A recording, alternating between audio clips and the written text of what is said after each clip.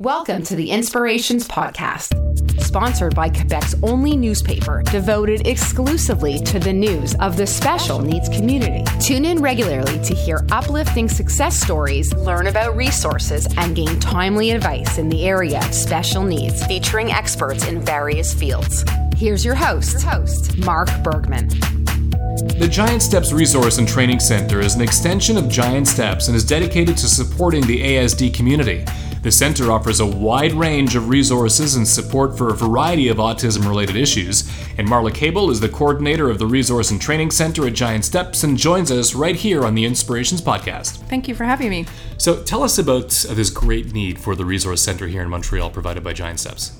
Well, we opened up the center for actually two reasons. One of the reasons was our own staff were saying that they didn't know that certain material had already been adapted and created it within the school, and they really wanted a central location to keep all that material and everything. The second reason we created the center was we have a lot of families who would love to send their children to our school, but unfortunately we only take 90 children, so spaces are limited. So we wanted to provide them with some sort of a service to help and support them because we know they're on wait lists left, right, and center. In 2019, tell me how far have we come in regards to educating and sensitizing the population to and about autism? There was a really great image that was going around Facebook this year for Autism Month, and it was, okay, you're sensitized, now what are you going to do? And I think that says it a lot, that I think within the general public, a lot of people are sensitized and have some knowledge of autism now, but now it's to bring it to another level of, well, what are you going to do to help and support and include people with an autism spectrum disorder in the workplace, in the community, in the schools. And a lot of it comes down to education, right? Definitely, yeah. Tell me a bit about educating people about autism and giving them as much info as they can. I think that's really important, is to educate people. The more information they have, the less scary it seems, and then they're able to be a little bit more proactive in helping support integrating people. Okay, so let's talk about some of the services. So one of the services we have is a large library. In our library, we have a wealth of books dedicated to subject matter related to autism. And is that open to anybody can pass by and... Definitely. We don't have a membership fee, so anyone can come and use the center. We require just a refundable deposit for each number of items that they borrow. They can borrow it like a library for 3 weeks at a time, bring it back to us when they're done. Okay. So we can really guide them into what books perhaps they should look at or that might fit whatever their needs that they're looking at. And you're generally talking about parents with autistic kids or an employer that has somebody with autism working with them? Or... It's really vast. I have as much as I have teachers, as educators, I have grandparents, I have parents. I have a lot of adults on the autism spectrum too that come in. They may have just recently got a diagnosis and they're searching for, what does this mean? How does it describe my past and my present and my future? I have siblings use the center, so it's really quite vast on who uses the center, which is really lovely, because then we're getting the whole spectrum, it's not just one type of person. Talk to me about some of the training services that you offer, which I think are wonderful. Mm-hmm. So some of the training and workshops that we offer are actually organized by our center and then open to the general public. And then other times what I can do is if an organization, a school, a daycare, a group of parents wants a specific workshop, they can contact me and we can really tailor make the workshop to fit their needs. Okay. And you've done some amazing workshops with police, firefighters. Tell me a little bit about that. Yeah. So our first responder project was a really large project that we put together a couple of years ago because we know that it's an area that sometimes can be sticky.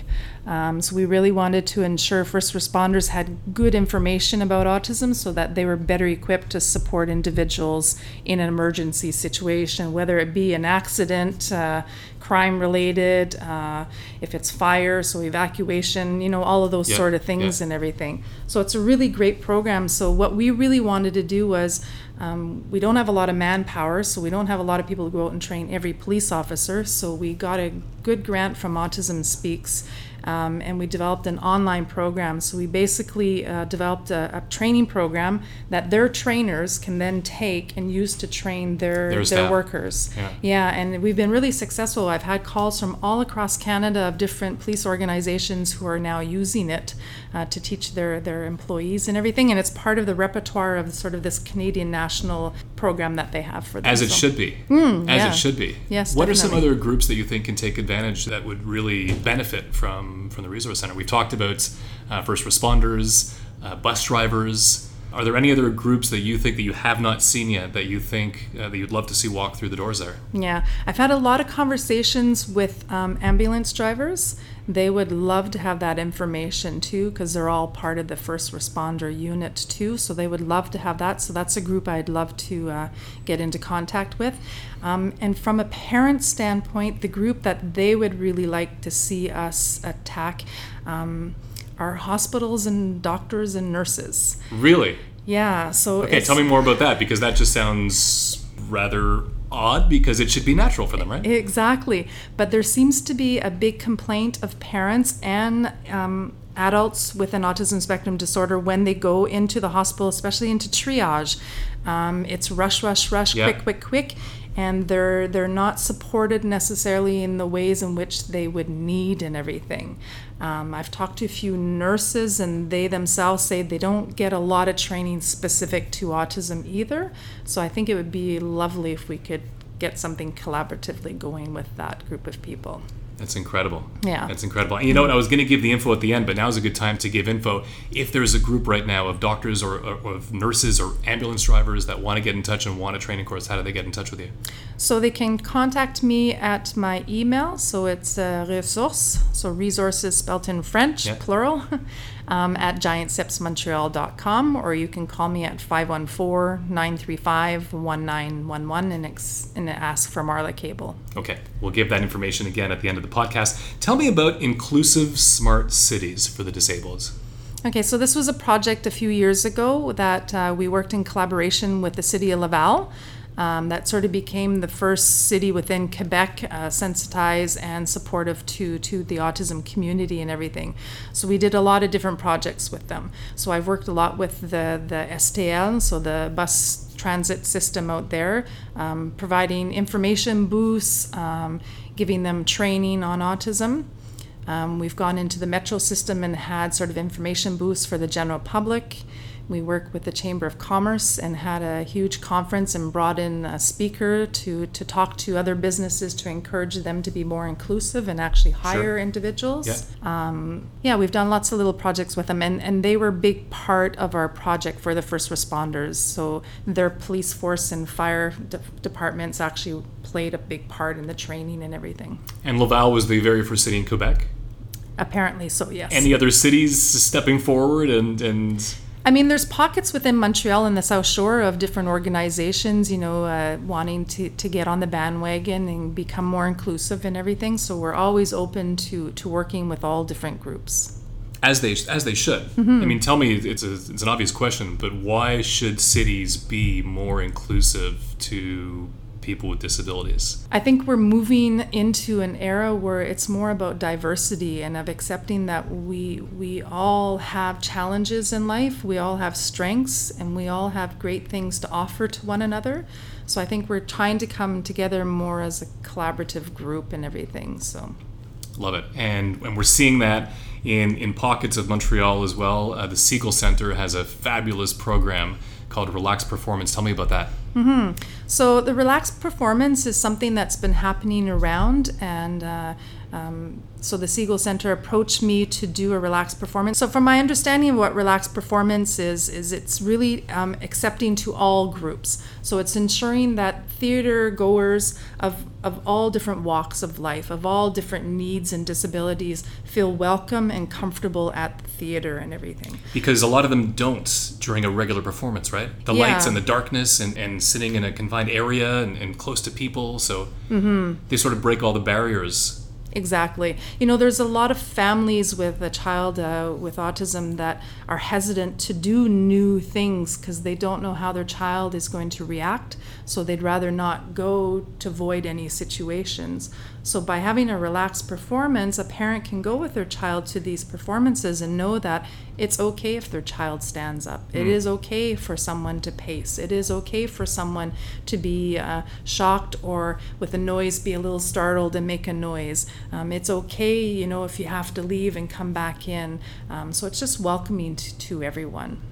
Do you see that growing, and do you see that in a lot of other organizations in Montreal, not only theaters, but maybe other forms of industry, sports? I'm seeing it a lot in the arts right now. In the arts. So I've worked a lot with the Musée des Beaux-Arts de Montréal, with different theaters, different museums, different dance groups. So they seem to be becoming more inclusive and accepting. Okay.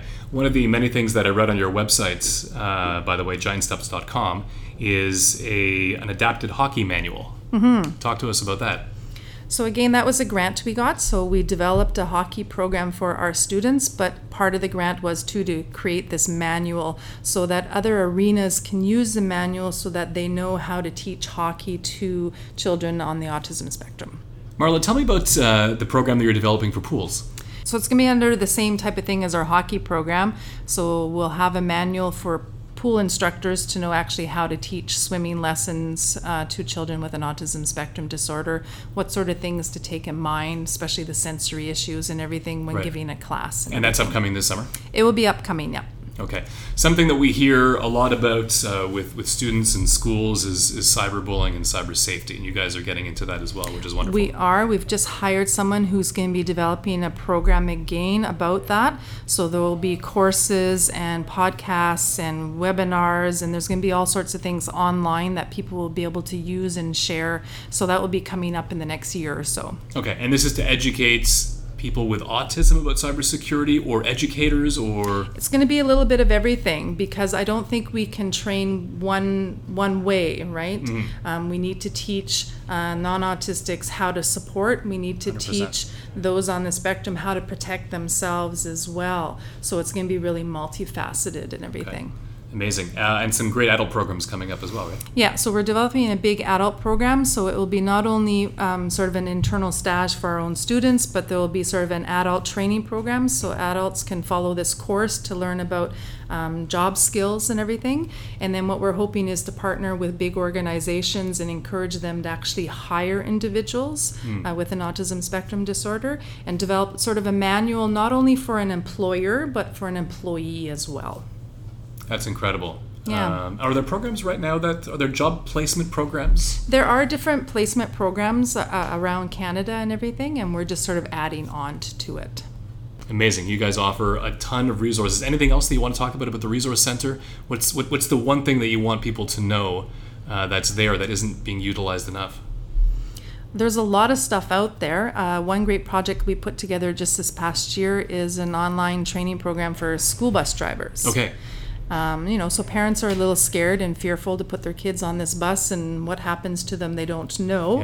Yeah. So we have a one-pager for bus drivers to know sort of tips and strategies on how to better support a child on their bus. But we've also created a really lovely video that they can watch that gives them a little bit more information. Is that on the website? It is, yes. Okay, giantsteps.com if you want to check out the video. Giant Steps has been around for how many years now? We're going to be 40 years this coming year. Talk to me a bit about the evolution of Giant Steps from the time you started to now. Just an amazing evolution. Giant Steps is kind of like a little family. It's a family away from the family for our students. I think our staff really feel part of a family too. That hasn't changed. I mean, I did my internship at Giant Steps before I started working there, and that was my memory of Giant Steps, was I just felt I was part of this family, and that's remained throughout the years and everything. I think the essence of Giant Steps is still the same from the very beginning. We're very diverse. We believe in not only teaching academics, but everything else that comes with autism, the socialization, the communication, emotional regulation. We really believe in the whole person of teaching these kids and everything. Yeah. And has the technology evolved as well in the last while, or? Well, for sure. I mean, when I started, we didn't have computers or anything like that. So now we have computers and iPads and different technology that definitely is helping and supporting. Are you using AT there? Are you using assistive technology? Definitely, yeah. Great. Yeah. What kind of things are you using? Well, we're using a lot of iPads for the kids for their communication devices. Okay. So those who cannot verbally communicate are using iPads and everything. We have other devices as well. All of our classes are equipped with smart boards as well. So we use a lot of technology in the classrooms as well. Well, it certainly seems like we've come in society a long way in 2019 to be more accepting, more open, more giving. But I think there's a long way to go still. There is. I mean, I would say 10 years ago, we were very much all working in different silos, very individualistic and everything. We're seeing more and more collaboration happening now. And I think that was my goal with the Resource and Training Center, was to have more programs and things online that people can just go and use, so that we don't have to keep recreating wheels. By sharing information, we can move further quicker. Well said. Well, thank you for joining us on the podcast. Thank you. Marla Cable is the coordinator of the Resource and Training Center at Giant Steps. Again, for more information, giantsteps.com or the phone number? 514-935-1911.